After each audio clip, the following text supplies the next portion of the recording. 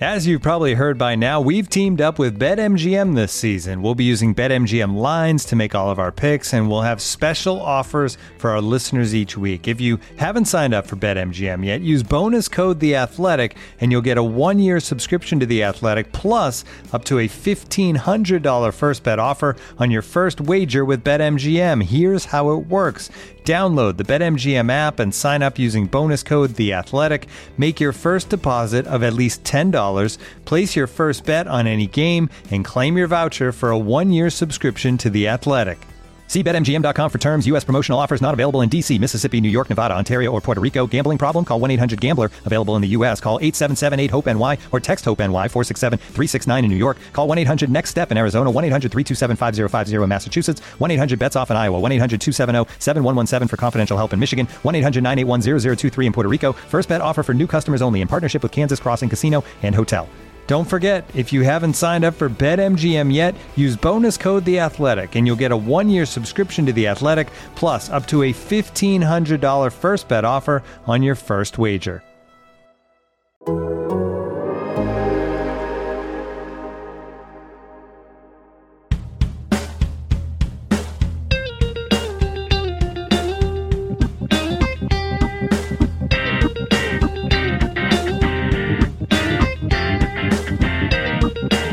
Welcome to Rates and Barrels, presented by Topps. Check out Topps Project 70, celebrating 70 years of Topps baseball cards.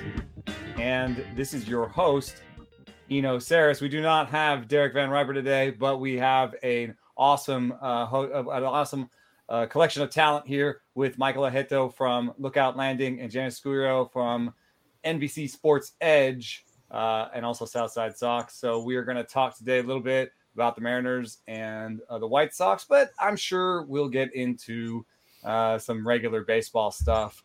And I think that to start, we just had the deadline. We could kind of juxtapose the two deadlines that these two teams had. They're kind of different teams, but I'm gonna have to go with you, Michael, because I just think there was so much talk and there was so much like rancor about the Mariners deadline. But my question for you is like, don't you think that the Mariners got better for this year after that deadline, even though like maybe, sending Kenley Graveman out as the first move kind of made it seem like they were selling. I mean, they seem better, right? Like Diego Castillo's pretty awesome, even at 96 instead of 97. I don't know. Yeah, I never really doubted it once we saw Graveman go. I was really hyped to get Toro because actually you're the one that put me onto him as a peripheral prospect or prospect of the week, I think in 2019 or 2020. So I've been on him for a while now. And I mean, I was surprised that was the return, but I knew that Dipoto wasn't going to just send out Graveman and just be done with it. Yeah, he's Dipoto, right? Yeah, right. Like a lot of the reports were coming out and saying, the Mariners are talking to this team about this player. And so I thought that we would do something a little splashier, but in the end, to go from Graveman to Castillo, which I think at best, I think that's an improvement. At worst, I think, it's a pretty, lateral move, right. But then to also address some starting pitching and also, get a bat. I think that's pretty huge. So just along with kind of the within team things that are happening, like Jared Kelenic, with his swing change, I think that they're a much better team coming out than when they entered. It's just it's definitely a bummer that we didn't come out with like Chris Bryant or something. Yeah, but I mean, I guess there's some realism with just about how the projections had you guys is how likely of making the postseason, and also just the difference between being like a division leader and being in it for the wild card, I guess. One thing that strikes me as interesting, and I don't know if you guys have like total spin rate, like you're just like totally tired of talking about spin rates, but Graveman was a guy whose spin rates declined. And then you have Castillo, whose velocity has declined this year. compared to the last one. So I think it's just interesting to have those guys kind of one going one way and the other going the other way. How angry should they be in Tampa? I mean, they're like in it for the division and they just traded away their closer. But I guess in Tampa, everyone just expects it. Should Jerry have like gone to the players and explained this before he did it? Or was there anything they could have done? Because the players were pissed. Yeah, oh man, that was a pretty bombshell of an article at the Times. I mean, I don't really know how you go about it, because if you go to Graveman and you say, hey man, like, I just want to be up front. Like, I think, a lot of teams are asking about you, and we just want to be open. Like, there's a chance that you get traded. First of all, like, I think you want to balance his mental health and how he's pitching, because I mean, that's a big thing to, be weighing on you. But also, like, I think you need to, I don't know. It's essentially, you need to strike a balance between telling the player and also, I guess, like, not seeing what happens there. So I think that they should have been because if you tell them too early, like, then all the rumors get out and stuff, right? And you don't want the player to find out from the media, but like, things happen really fast. And I heard apparently I've been asking around. I think it's more normal now to hear from media or Twitter than to hear from your team. That's the norm now. And it sucks. I think I heard your take last week, and I think you're pretty on the head. It's like, it just materializes so quickly, and like it's a really big thing to be looming over your head. And then if you don't get traded, it's like, well, how much, do I mean to this team? So I don't know. I understand the optics were really bad. And, there's a lot of backlash, not only from the players, but across social media. People were like, what are the Mariners doing? But I mean, like, they got a lot younger. I just think it was a good move with really, really bad optics. Yeah. How was it in Chicago for the White Sox, you think, at the deadline, Janice? Was it just, were there people saying we should have gotten more? Was they already had a pretty good bullpen, but adding Kimbrel, I mean, you can't say that's bad. Is there any sort of talk about whether Kimbrel's there next year too? And like what, if there was anything else that fell apart, or there were other options that they were trying to pursue? Yeah, so to take a quick temperature of the fan base before the trade deadline, no one was expecting the White Sox to really do much. So I might have told some people in a Twitter thread that, if the White Sox did not make any moves, I wouldn't be surprised. I wouldn't be surprised, but I would still be pretty disappointed.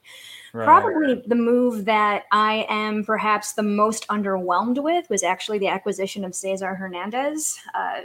Second base has definitely kind of been a black hole for the White Sox for quite some time, both in the lineup as well, defensively too. So I felt as if it was probably the best they could do. Any trade that also comes just from within the division, I'm also just deeply suspicious with too. But so far, it looks as if Tony La Russa is at least using him in the most optimal way, just mainly because he's been Cleveland's leadoff man all this time. And batting second, before coming to the White Sox, he had a 562 OPS and 87 plate appearances. So yeah.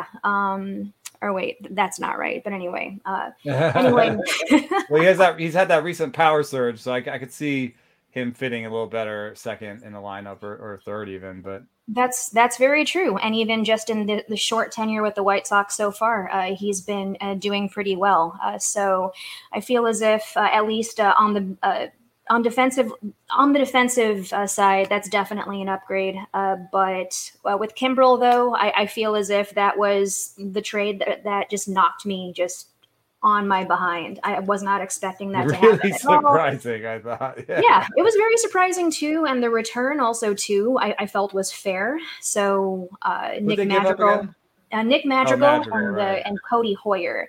Where do you sit on Madrigal? Isn't he like in Chicago? Either you think he's a total bum or you think he's totally great. I feel as if he's neither. I feel as if he That's probably is right.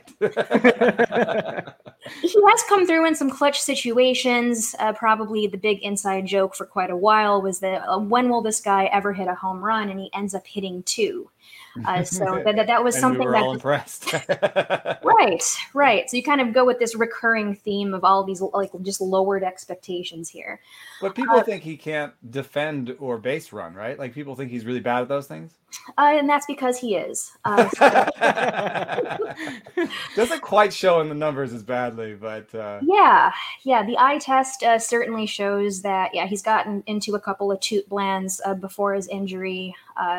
Defensively too. I certainly wasn't impressed by that.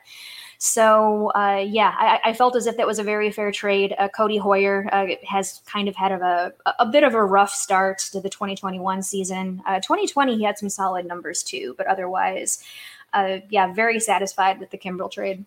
Yeah. I wonder if they'll keep him around to have that much money down on your 2 relievers. It's like 30, 34, 35 million. In your bullpen, that would be kind of different. And not a lot of teams are doing that, but if you give up Madrigal, I kind of feel like you kind of into it. You want Kimbrel for more than just this year. But one thing that I'm looking at with the White Sox is, I put them, in the power rankings 5th or something, and I don't know. I saw somewhere else. Oh, you had power rankings, and you put them. Where'd you put them?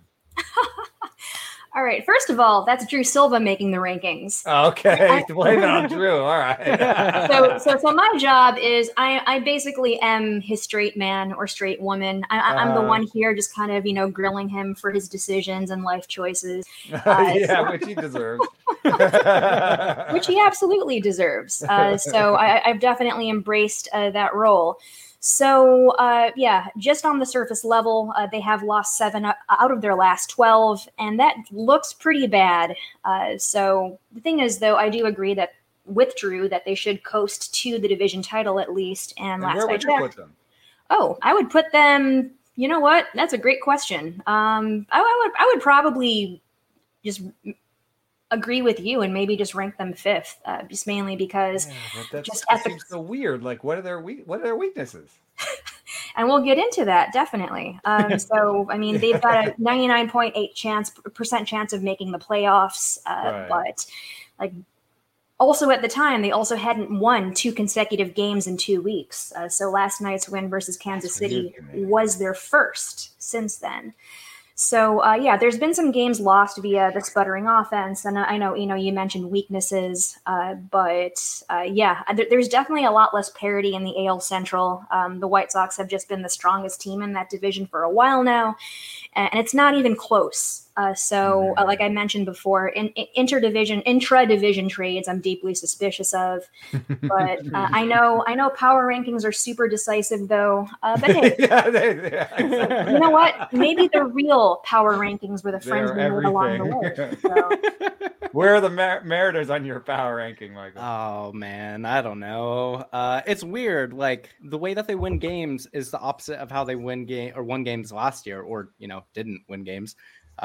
It's their bullpen, and I think it's somewhere around where they were before, but they can't keep winning 1-run games like they've been winning, or like winning in the extra 10 or something. It's wild. So I mean, I don't even know where they're at, but like middle of the road. They're pretty, a pretty middle of the road team. Where do you see what? I think it's pretty. I guess it's fairly obvious, but maybe you have a take on this. Like, what is their way forward? Like, I guess is it just J-Rod and like the young guys coming up and perform? It's offense, right? That's what they need most of all. Yeah, I think so. It's weird because it's like they're not out of the woods yet. Like if their best, if the best performance that they're getting right now is out of their bullpen, that's not great.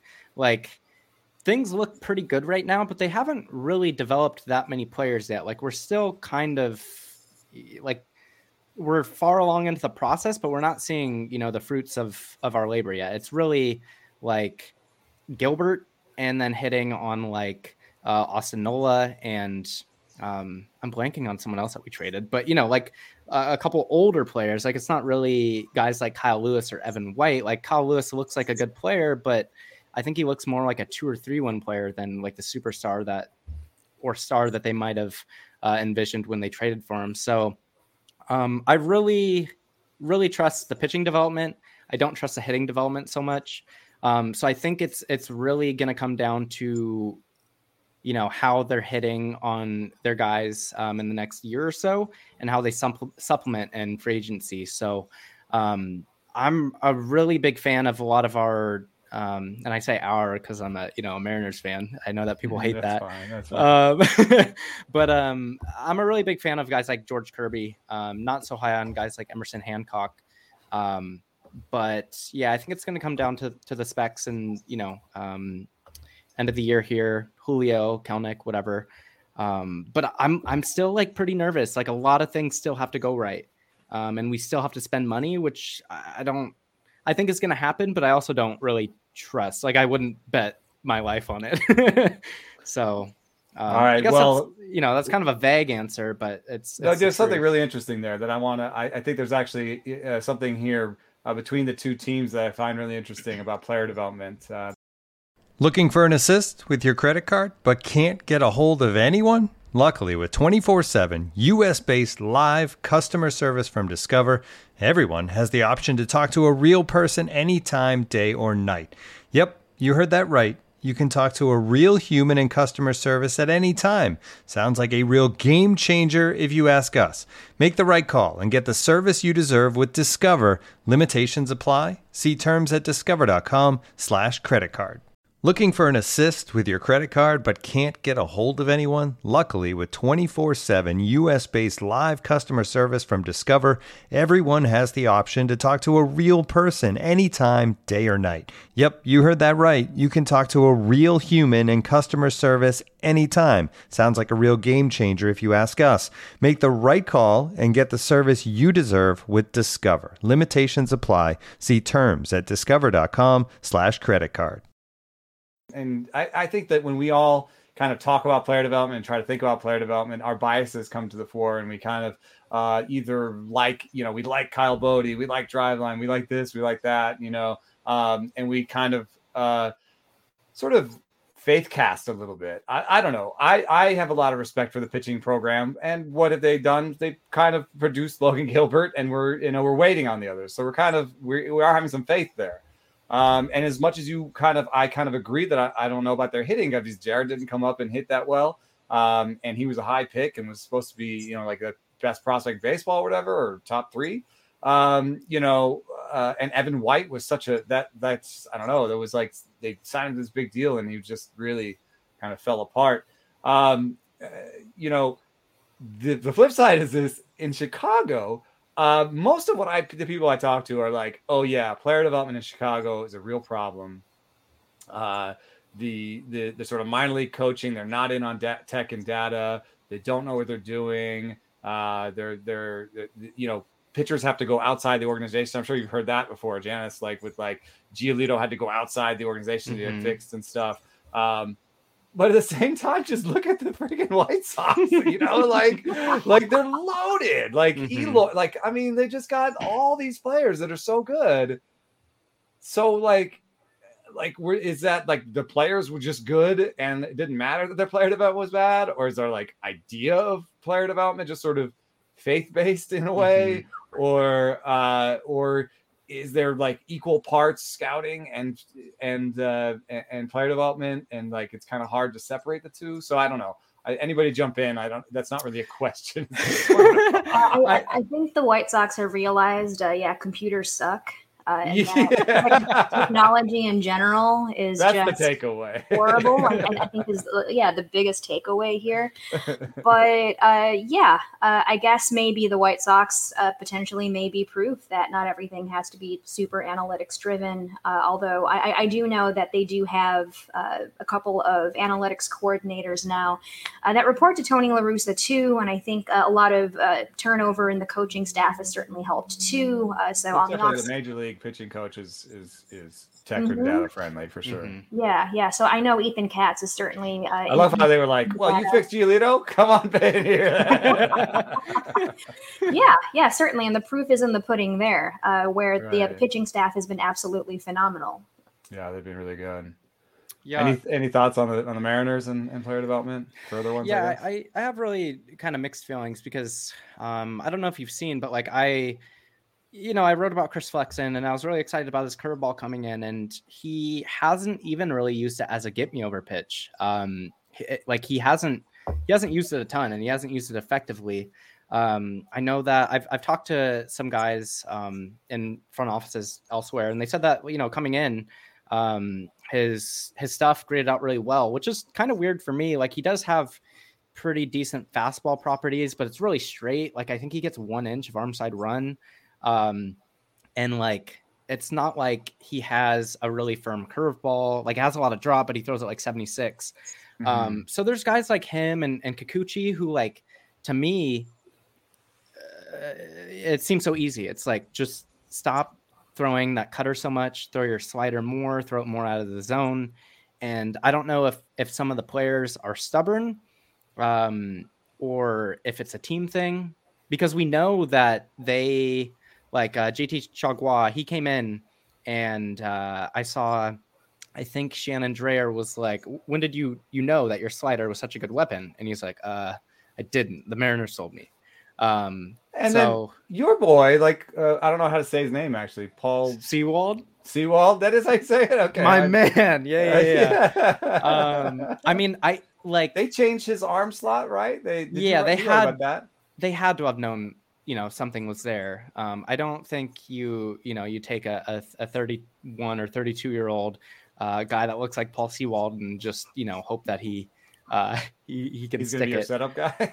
Yeah, and I don't know if that was a him thing or a Mariners thing where they had him, drop the arm slot, but it does seem that he's really optimizing, throwing the fastball up and arm side where he can get most of his whiffs, throwing the slider off the plate, because he's throwing the slider more now. But yeah, his vertical approach angle, I don't know where it was before this year. I'm sure I wrote it in the article and have just since forgotten, but it's the 5th best in MLB. That's right. He's legit. It's better than Josh Hader.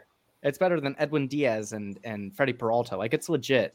It's an important skill to find relievers. I think you see a lot of other teams that struggle with bullpens. I think that's a player development and major league coaching flaw there, because that relievers are kind of what you need to be able to churn out to be good every year, and you need to turn failed starters into that, and you need to find relievers on the waiver wire and kind of, I think that's a huge skill. And I think it is a skill that both these teams have.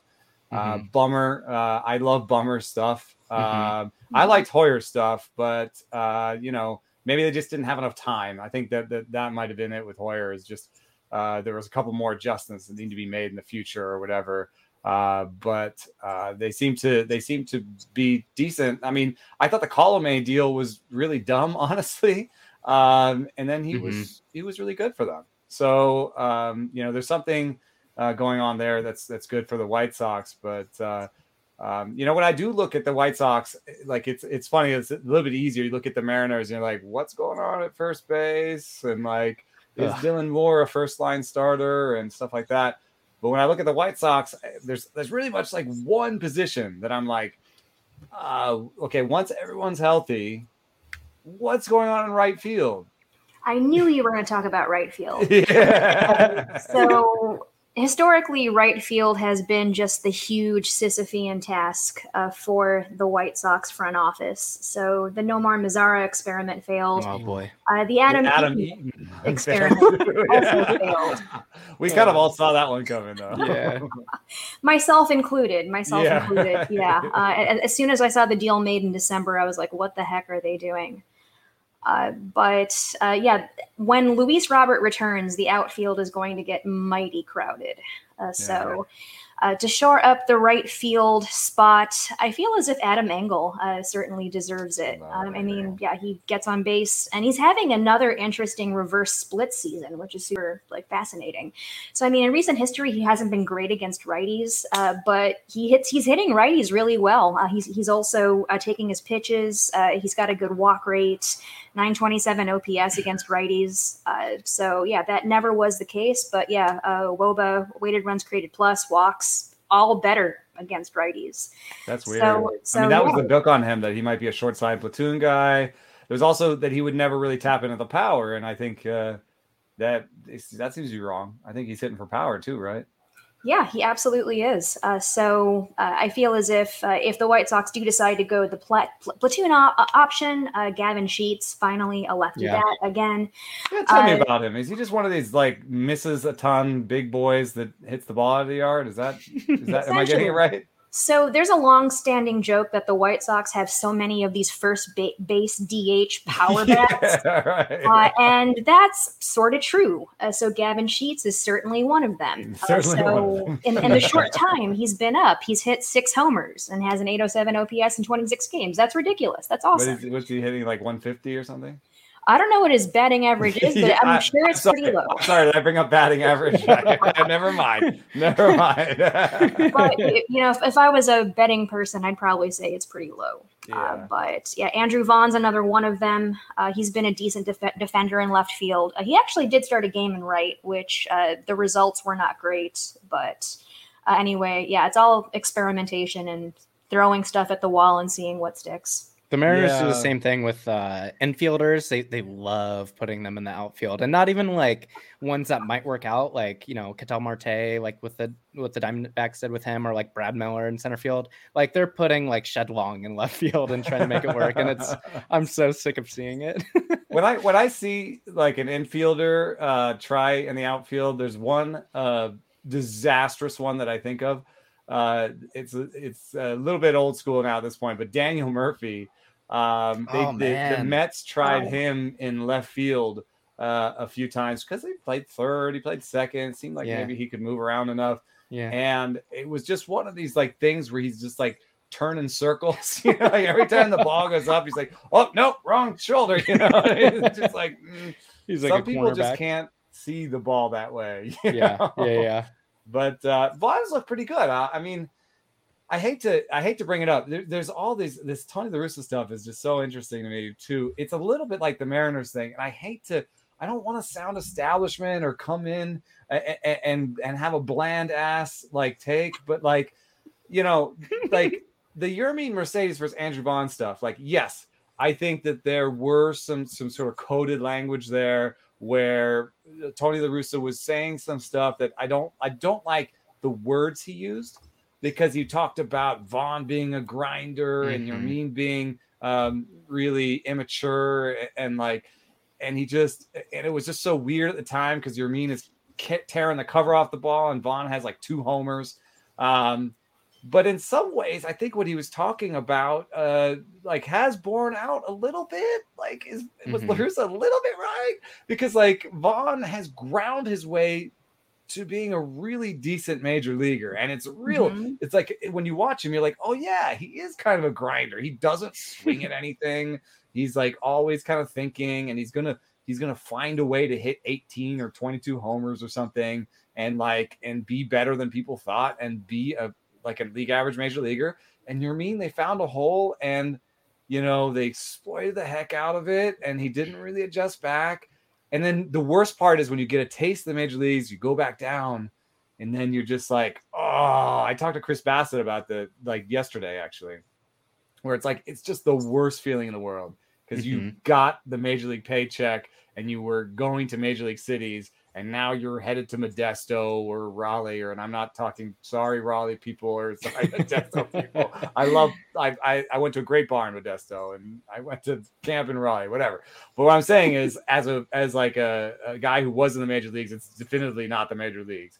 And so you kind of feel just really, so I feel I don't have a question, and I'm sorry, but like, it's like, it's one of those things where like, I think that when we're in the media, or on Twitter, we we have these like really one-sided views of things. But then when things play out, you're like, oh man, all these things are true. Tony La Russa used some coded language, but Yermín, like, didn't react well to some adversity.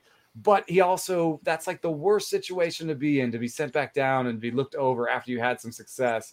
And Vaughn is a grinder, but yeah, he's white. But it's like, I just think it's super complicated. I think maybe the only thing to take away is like maybe Tony kind of think about your words, know what these coded words are. I don't know what sort of perspective you have on that, Janice. I think both can be true. I think Tony, like you said, was right about Vaughn being a grinder. And it definitely shows. He's been doing especially well lately. The dude can just mash, simply put. Yermín, on the other hand, it was exposed that he was having problems with hitting velocity and hitting breaking pitches. And pitchers exploited that. He was sent down, which rightfully so. But of course, like as members of the media, as fans, the optics weren't great. So on surface level, he's using all this coded language. He's just describing Yermín as just being this immature player that has so much to work on. And I'm like, he's right, but certainly he could have phrased things a little bit more a little more carefully than he did. Well, and to like not only like not support him, but be like, if they throw at him, like it's just awful. Yeah, like it's just awful. How do you do that with any player? Like it shouldn't, it's your player. That was puzzling.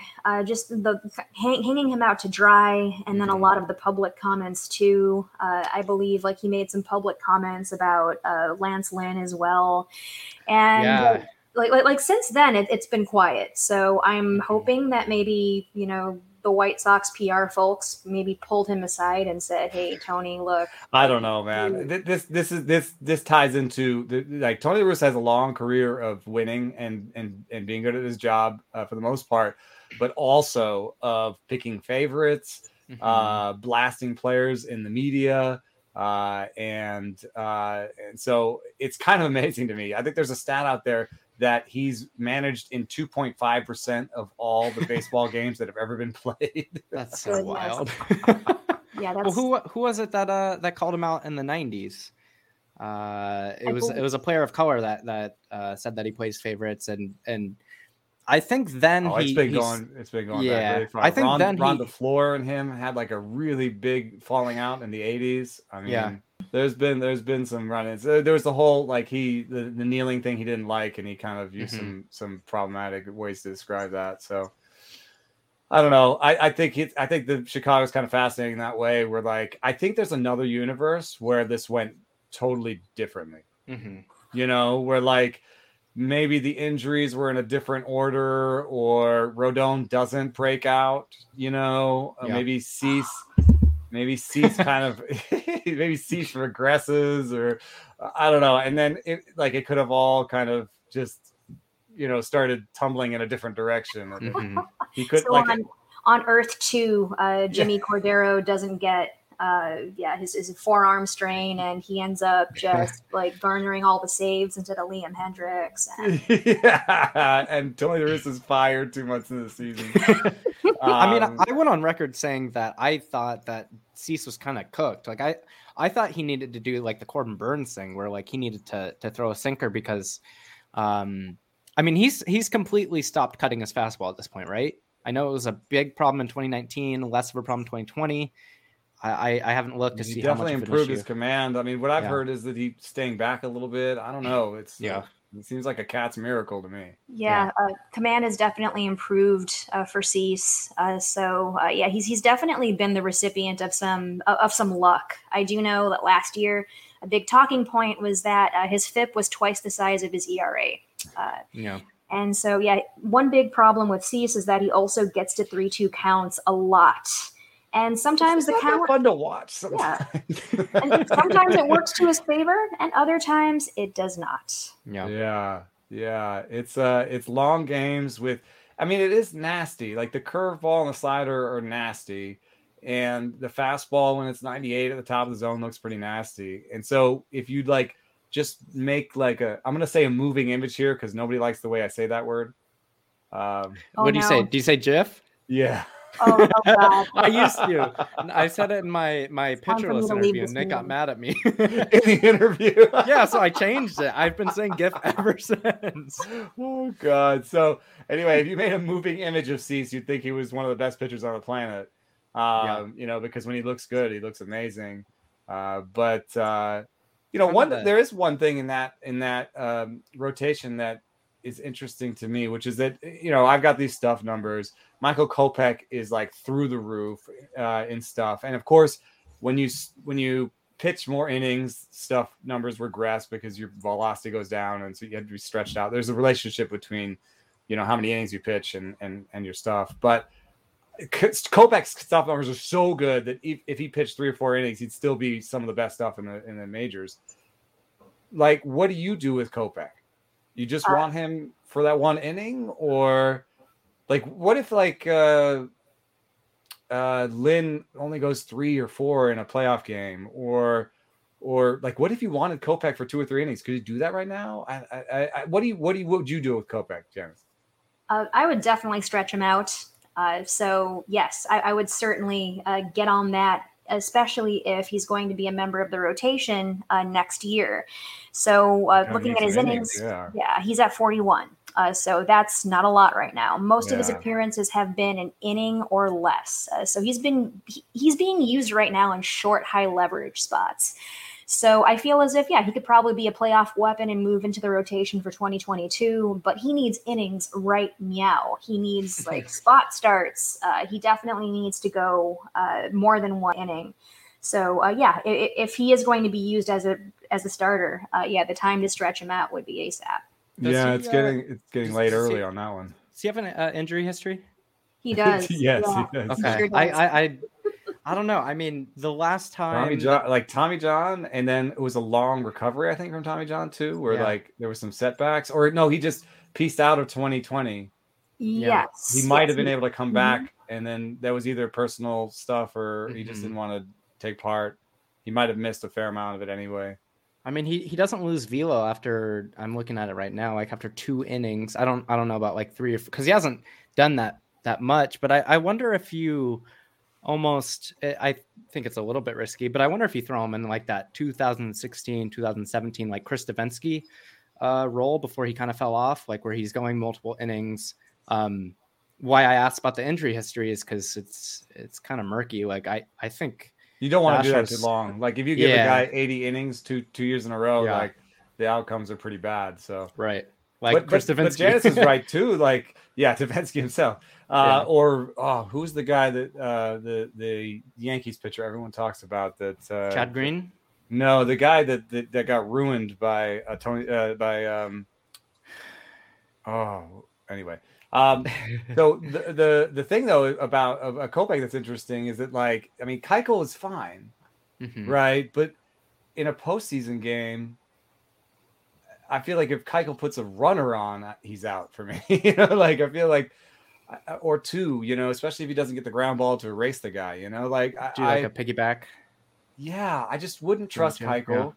And then Giolito's kind of got like this sort of hair up his nose thing where some games he's just not good. And like you can maybe count on Lynn and Rodon. They look like that this year, but like you could see a game 3 situation where you start someone, you're like 2 innings and you're like, crap, I wish I had someone that could blow them away for 2 or 3 innings.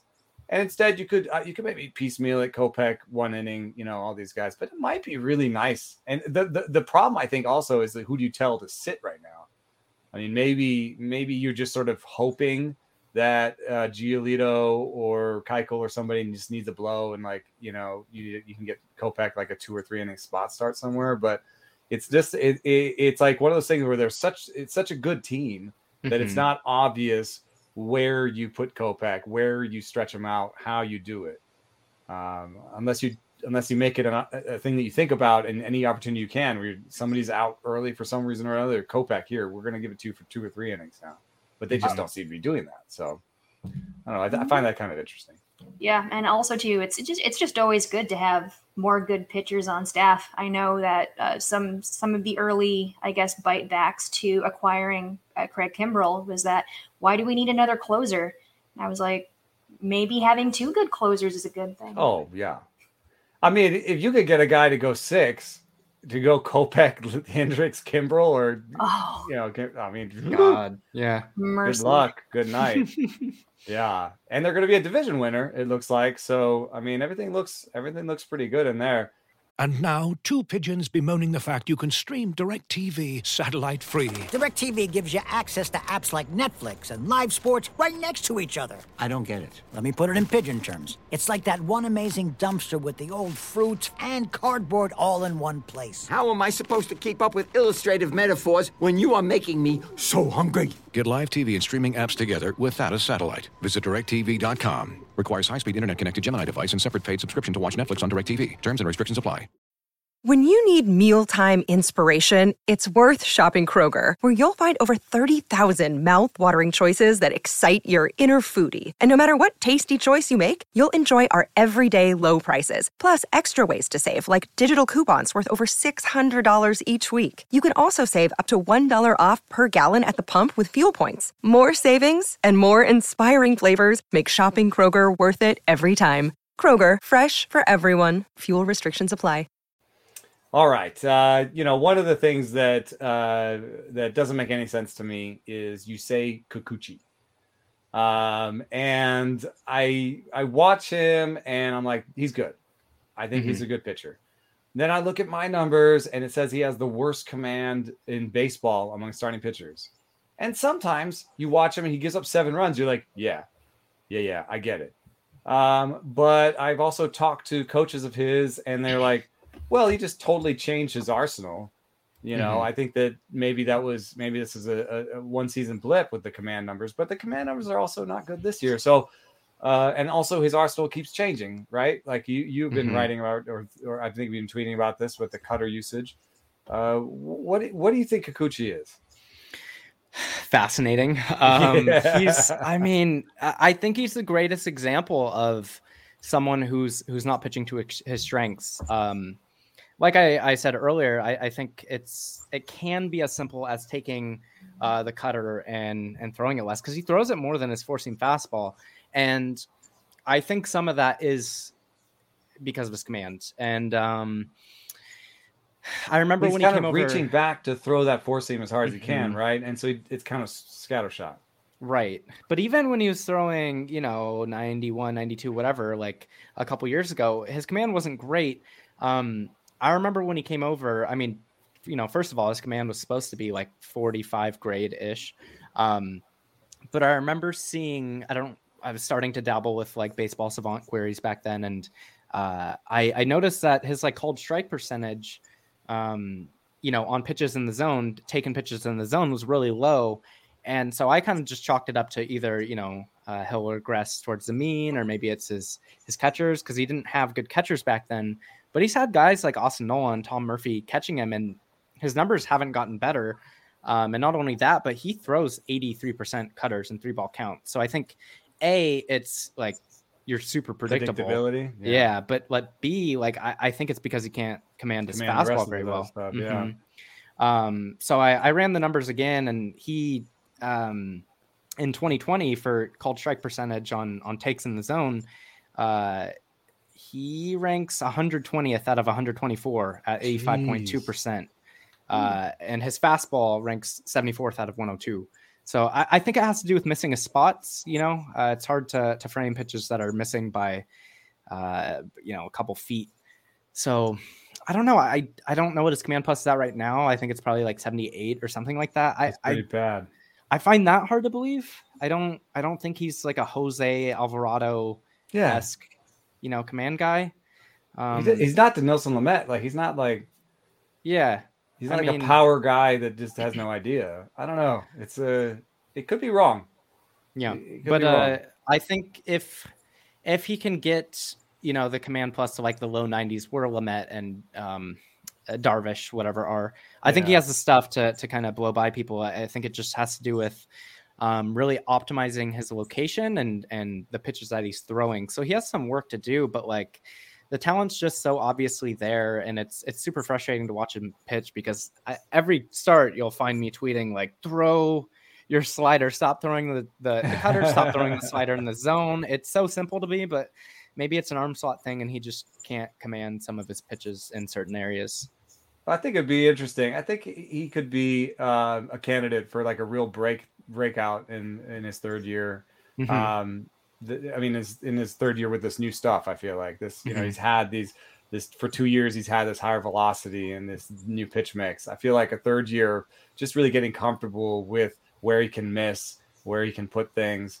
I could see him kind of breaking out a little bit. And we talked about Dylan Cease a little bit, but it's a little bit like Dylan Cease. I think he's just finding out where he can miss, like where he can kind of safely live, where he can miss. And also a little bit like Glasnow, where I see him just sort of concentrating on the middle of the zone and like letting his movement kind of go from there, and not trying to like hit spots.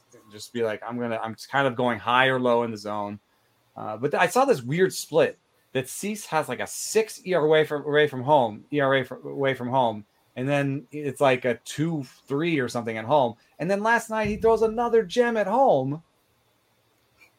Do people talk about this? Like, does anybody care? Like, do we need to like pretend we're home when he's on the road? Like, does he need to take like a stuffy? Look, I got a stuffy back there. Does he need my stuffy? Yeah, something like security blanket or something, or maybe just like some ambient noise that's like Chicago traffic or something. I don't know. Maybe he's partying. He's a young guy. I don't know. So I did take a look at the game logs, and it's actually 3 starts that seemed to have inflate those numbers up. So there you go. So he did give up a season high 6 earned runs in Minnesota, Cleveland, and Houston. I don't know if not necessarily party towns. It's really good. Yeah, it's not really party town. I don't know. It's probably one of those just random splits that just doesn't mean much because I mean Houston's a really good team. Minnesota can mash. I was looking at one's a little surprising. I was looking at a couple of his, just like his pitch characteristics home and on the road, and like they're pretty similar. His usage is pretty similar. I noticed 2 things. One, he's also really bad not really bad, but not as good when he's pitching with non-Grandal, catchers. That was my other point. So Sebi Zavala, whom I would love to talk about, he's been catching for a consecutive 4 games now. So last Saturday he hit mashing. He's mashing too. So he might as well just be the new backup catcher. But he's been known for his good game calling, not necessarily his bat. So we're definitely seeing like a complete 180 where we have this fantastic defensive catcher and someone who can't hit. But of course, we were definitely willing to give him the concession and being like, okay, so I mean, if he works well with our pitching staff, all right, whatever. That's a hole in the lineup, but we can address that later on. And now he's mashing. So now we're getting the best of both worlds. So, I mean, if this lineup was dangerous to begin with, it's just gotten even more frightening. But framing wise, like I guess Grandal is kind of, almost GOAT level. Like he's one of the best framers. And I don't know. Do you know much about Zavala? Is it Zavala? Zavala. Sebi. Sebi. Yeah. What a name. I love it. Right? Obviously there to trip me up. But do we know if he's a good framer or maybe that's some of it because, Cease doesn't have the great command. So maybe Grandal would steal him some strikes that Zavala is not necessarily stealing him. I don't know. Just even given last night, it seems as if, I haven't taken a look at any of the numbers, but it seems as if his framing game was on point. But from what I've seen, pitching staff loves working with him. So that's testament right there. Well, what's your key for the White Sox then? What I mean, it is weird. I'm surprised that they lost so many games recently. And, I try to watch every team, but, there's 30 of them. So what do you get from watching them more often than I do? That they need to sort of right ship to going into the playoffs. Yeah, just even watching some of the games in which they've lost, it's definitely kind of a feast or famine situation with the offense. And the team just somehow finds themselves in these like really weird, mysterious, like lineup wide slumps. So I don't know if maybe we need to burn some sage or something. But like last week, Mike Minor just carved through the lineup. So like 20 swings and misses. It was a ridiculous performance. And I mean, the White Sox typically hit lefties pretty well. That was definitely the case last year, but that's kind of dropped off in 2021. But yeah, part of the reason why Tim Anderson has historically hit lefties well, and he goes through a handful of tough stretches sometimes. I think Eloy Jimenez also being out of the lineup has contributed to that too. But otherwise, this is a lineup full of amazing hitters. I believe it's only Leury Garcia and Billy Hamilton have weighted runs created plus numbers below 100. Well, they shouldn't play. Yeah, exactly. So yeah, anytime I see Leury in the lineup, I'm just like, why? But anyway, when this team is good, they're just blazing hot. And when the team is healthy, they won't play either. But I was expecting maybe to see more strikeouts. They are about dead even for the league for strikeouts, and I think you're right that some like Eloy coming back should, I think, help that. He's like right around league average. He's probably going to replace somebody that's striking out more often than he is. And I just don't see this as a team that I don't know, like who strikes out the most here? The Rays. Ooh. The Rays strike out a ton, and I think you will see them struggle to score runs in any given series where they're striking out a ton. So I just don't see that as being as much of a problem for the White Sox. Give me something on the Mariners down the stretch. What I guess they just need to keep the magic going, or what? How do you feel about what they need to do at the end of the season? Yeah, I refuse to lose. I think it's really about a lot of the kids, which feels weird saying I'm like, I turn 27 next month. I'm not that old, but Kelenic, like I said earlier, he looked really bad. Like there's no doubt about it. He looked awful. What was the swing change? What did he change? So he was in this little like crouchy kind of position going into this year in spring training, where he had this little rock that he did. And someone kind of posited that after seeing a lot of, low vertical approach angle guys, flat vertical approach angle guys, that he did something to adjust to get pitches up in the zone. And I saw that Kelenic said that he, his like eye level was just kind of off on like breaking pitches. But he switched back to his 2019 and I think 2020 stance, where it's a lot more upright. There's a lot more motion in his hands. And I think it helps his swing rhythm a lot and his timing. I mean, not only that, but like he said, like his eye level when he's making contact. So I think he's not only seeing the ball better, but I think he's timing the ball better too. And since his swing change, he's been walking more. He's been striking out less. Obviously, we're playing with a week samples, but I think it's something to look into. Yancey Eaton was razzing me because he was saying, like, we're going on a weak sample, but he made it, in game, and it's something that he's had success with. So I think if he catches fire, it could be kind of what they're missing. That just they needed one more bat.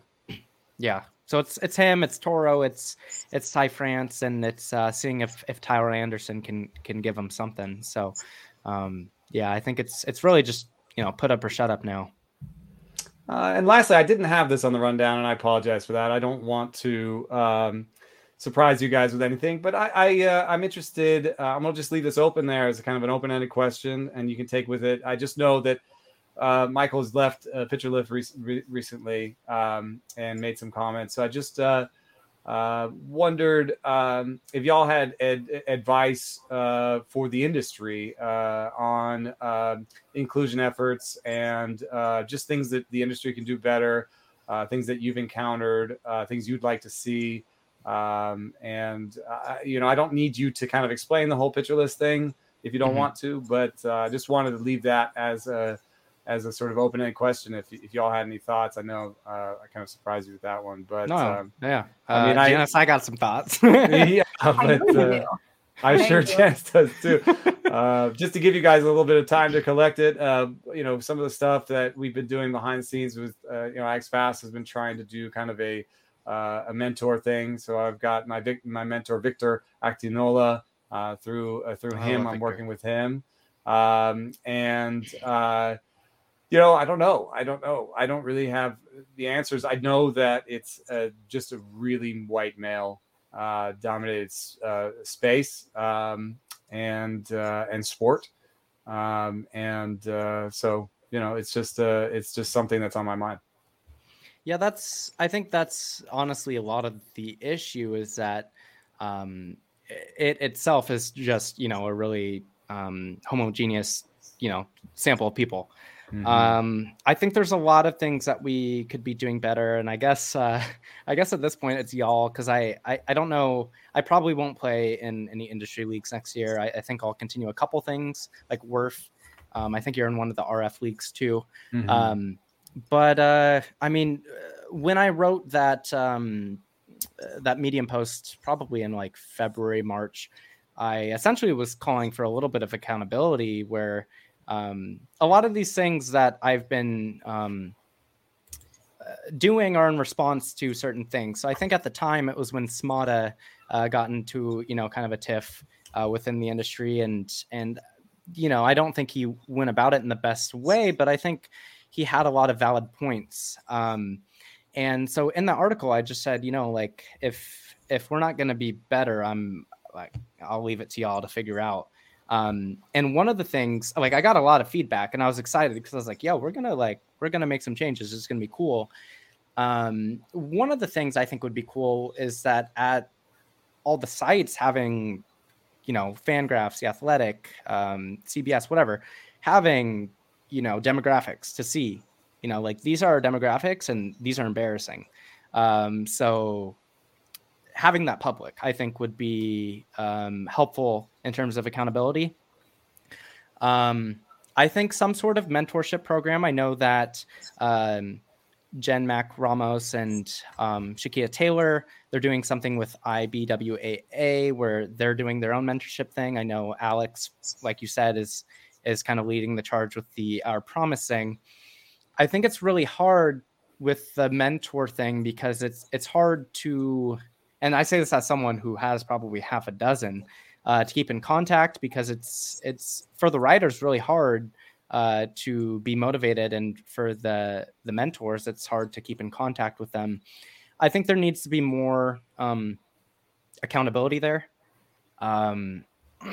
in terms of how we're maintaining those relationships. I think there need to be more actual structures in place, and so I did leave Pitcher List, and that has more to do with me just not really feeling comfortable in fantasy spaces anymore. And it doesn't have anything to do with Nick Pollock or Alex Fast, because as far as I'm concerned, they're two of my favorite people I've ever met.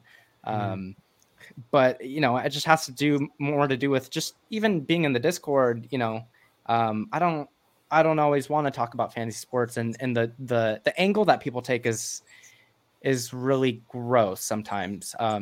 Again, I won't name names. The Trevor Bauer situation was this course was kind of gross, right? And I think that's so common, and I think that a lot of the discourse is just on in any scenario really gross. The verbiage that we use, and people will call us social justice warriors, but I mean, I don't know if you saw, but I think that the reaction to me making that tournament a month ago or whatever, and the backlash I got for that, where people were trying to cancel me and calling me reverse racist, which is not a thing, people. When you compare that to, I know I've seen you call people out on Twitter, which I think is a good thing. I think that people need to be held accountable, and I think that people kind of hide behind their platforms and hide behind their friends, and it's just kind of a white boys club. And there's something there that is fundamentally a problem, though, which is that there's some money in the industry, but there's also not a lot of money in the industry. So I'm here because of my family structure. Like I like, this is the truth. Like I went full time because I could live rent free. You know, right?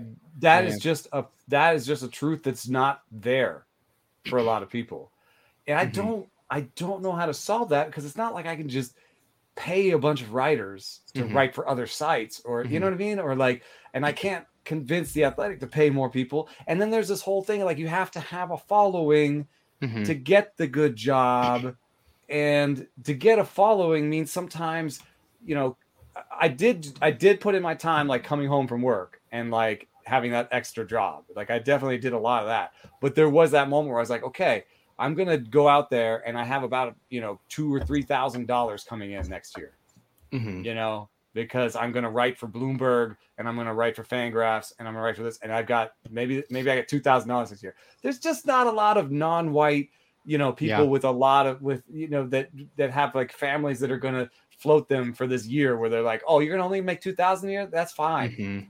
You know? Yeah. We're here for you. You know? Like, So a lot of it is systemic, but I mean, I'm continuing to do work behind the scenes with Pitcherless and kind of their DEI, diversity, equality, and I'm glad to see you're sticking with Lookout Landing.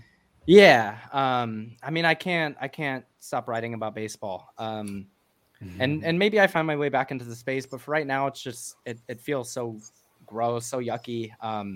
So it was those things. It was seeing, I mean, the way that the fantasy baseball industry or community, in quotes, I'll say, attacked like Jarrett Seidler at Baseball Prospectus after he called out that person for talking, you know, the gross discourse about Bauer and talking about, you know, the fantasy ramifications of Trevor Bauer. But yeah, I mean, I really think the issue is that a lot of these spaces need to be decolonized, and I don't use that word like loosely. I think they're rooted in, this is a really like big word, but they're rooted in whiteness and white supremacy, like at the end of the day, because if you're coming from a white framework, it's just, you know, inherently true. And those are some of those systemic things that you're talking about. So it's a super, super difficult issue. And I think it takes a lot more people than me and a couple others to figure out. Not to say that I'm the only person doing the work. But man, it's so tiring, because it seems like every couple weeks there's something that's kind of beaten me down. And that's kind of why I took a step back, because it's really tiring to do the work, especially when I'm doing it for free. I'm a poor grad student. That's what I'm saying. I mean, that's a big part of it. We're not letting Janice speak, though. I want to make sure that Janice, go. Yeah, sorry. Oh yeah, no worries. No, Mikey, you are like really just like you're spitting, as the kids would say. But yeah, just to talk briefly about my own fantasy experiences. I played in an industry league for the first time this year. And while everyone I participated with was super supportive and just made me feel welcome, generally, I just felt so incredibly overloaded. And so, you know, you were talking about just how, not everyone can just afford to freelance write for an extended period of time, say have that support surrounding them. So I actually just started working full time again. I tried to do the freelance thing for about 3 to 4 months. So I had to take a good hard look at myself and just say, all right, this is not sustainable. A handful of things aren't working.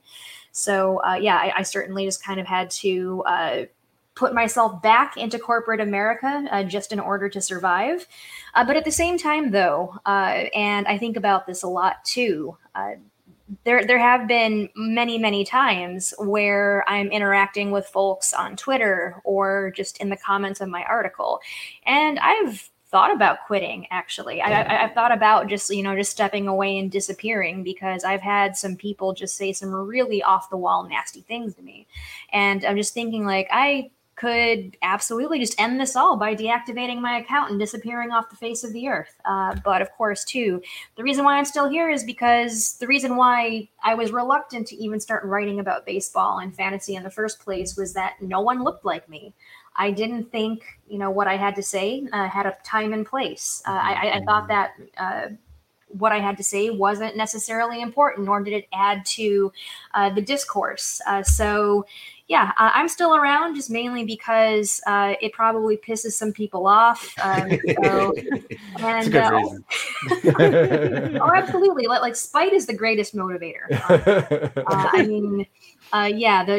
Just the more people tell me to kill myself or whatever, just the more I'm gonna write. That's just how it works. But anyway, kind of what Mikey was saying. A lot of these spaces are very populated heavily by white males, and there definitely needs to be more accountability brought into the situation, and also too just checking in and just like being mindful of the language that we're using. I think even too NBC is making some good strides towards that. I think like my first week, my boss, DJ Short, was like, do not use fantasy owners as a term. That's just weird. And I'm like, I agree. That is totally weird. And he's it's hard sometimes to talk about it. Like I try to be like own shares, but like, definitely don't say like I own that player. Yeah, that's weird. And and so just imagine saying it to the person. You know what? I think this could be a thing that we could do. Yeah. Just imagine saying the thing you were about to say to the person's face. Right. Imagine saying it to their person's face. Imagine like if you're writing about a player, imagine them reading it. I try to do that. Been kind of a reality for me. That changed the way I wrote because I was like, my God, what if Tommy Pham saw that I wrote about owning him? My God, he would rip me a new one and he'd be right.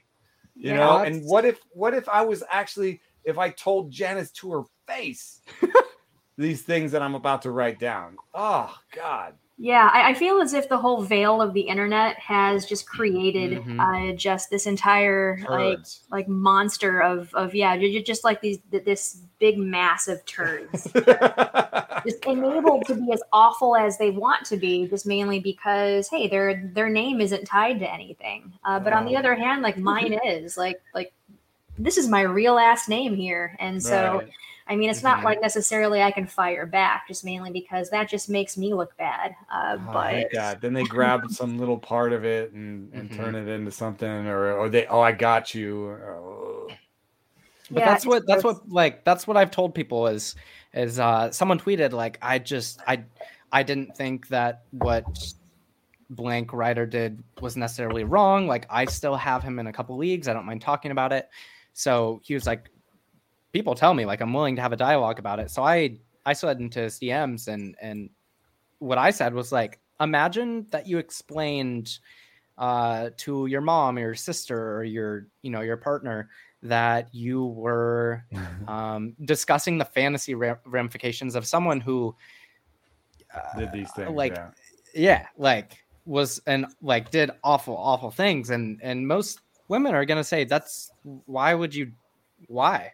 And because you normalize it and you plus like most of us don't have any extra information about this, so what am I gonna tell you, dude? Right. Just think about it.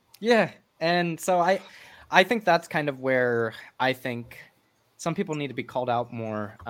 There needs to be more accountability on some level, because like I had people saying nasty things in my DMs a month ago. I had people calling me mentally disabled. I had people saying awful things. And there were 2 people going to bat for, maybe 3 people going to bat for me. One was a pitcherless writer. One was someone I'd never met. Another person was another person I'd never met. So it was really honestly hurtful. And I know not everyone saw it because Mike Gianella, I was on a podcast. And he was like, I don't even know what you're talking about. But it made me honestly sad to see that like none of my colleagues and like people that like I see at like First Pitch Arizona, and I'm like, yo, what's up? Like no one was had my back and was like calling these people out. So I felt very, on that night, I felt very alone for many hours, and like literally dozens of people were calling for my head. So yeah, it's such a bummer. Yeah, I mean, it is what it is. And the thing that I did making the tournament, I knew what I was getting myself into. It was not the greatest decision, but it was disappointing nonetheless. Well, accountability is interesting. I mean, that's sort of what we're talking about here is like if you said the thing to the person's face, you would have accountability from that person getting a reaction to you. Maybe and he's slapping you upside the head. But... yeah, and it's like accountability. It's not cancel culture. So like it's saying this person who seems to be a good person and like has a wife and kids that he is very nice to, I'm sure, he did something that was wrong. And like that doesn't mean that he's a bad person, that we need to cancel him. It's that we need to tell him. Let's talk about what the wrong thing is. Let's talk about what the wrong thing was. Yeah, like you can separate it from the person. Let's talk about why it's wrong to talk about Trevor Bauer's situation like that because we're normalizing it. And let's talk about that instead of getting to this big. Well, I like him. Oh, I like that dude, and you shouldn't say that. No, I'm not saying that I hate that dude. I'm saying I just don't like that tweet. I don't like what it does. You know what I mean? And so that's where I think like, some restorative justice, transformative justice could be just so helpful, but it's just obviously not something that people care about, honestly, in these spaces. And so I think over time, I've just realized that the type of people that are in these leagues with me, they don't actually care enough. They just care about, and I'm making a big blanket statement, but they care mostly about making themselves feel good about being a good person and that they're, not doing bad things. So they rationalize it to themselves. And I think that's one of the root issues that you can't really change without making really significant changes. So I, unfortunately, am not super optimistic about the fantasy baseball landscape, but I am a little more about baseball writing. So it's embarrassing to me that I can count the amount of trans writers that I know on one hand, and I can't think of one Indigenous writer. Like it's a huge problem. And it's, even though we talk about it a lot, it's not talked about enough. Well, it's been a pleasure talking to you both. I hope that we can hang out in person sometime. You are up in Seattle or Portland? Yeah. Seattle? And you're in Chicago, Janice? I'm in Evanston, so just a suburb directly north of Chicago. Sweet. Travel seems to be a thing. I traveled to Denver and got into a scooter accident, so I guess this is a thing that we're on doing now. Your Colette thing. yeah. I had a little Colette in my head right before the scooter accident saying, this is too far to go on a scooter, and Jason Collette would tell you to get off of the scooter and call a Lyft right now. But unfortunately, I didn't listen to him. But it's hard, yeah. But hopefully, we'll see each other in a cool, inclusive place, someplace soon. And thanks for coming on. Yeah, thanks for having us. Yeah, thanks for including the end conversation as well. Yes, yeah, I appreciate that. Thanks a lot, guys. That's a wrap for us here at Rates and Barrels. I'm sorry, I'm not the regular host. I forget what DVR says. I think he says. Subscribe to The Athletic for, I think there's a 50% off deal right now where you can get all of our writing. And then I say, thanks for listening.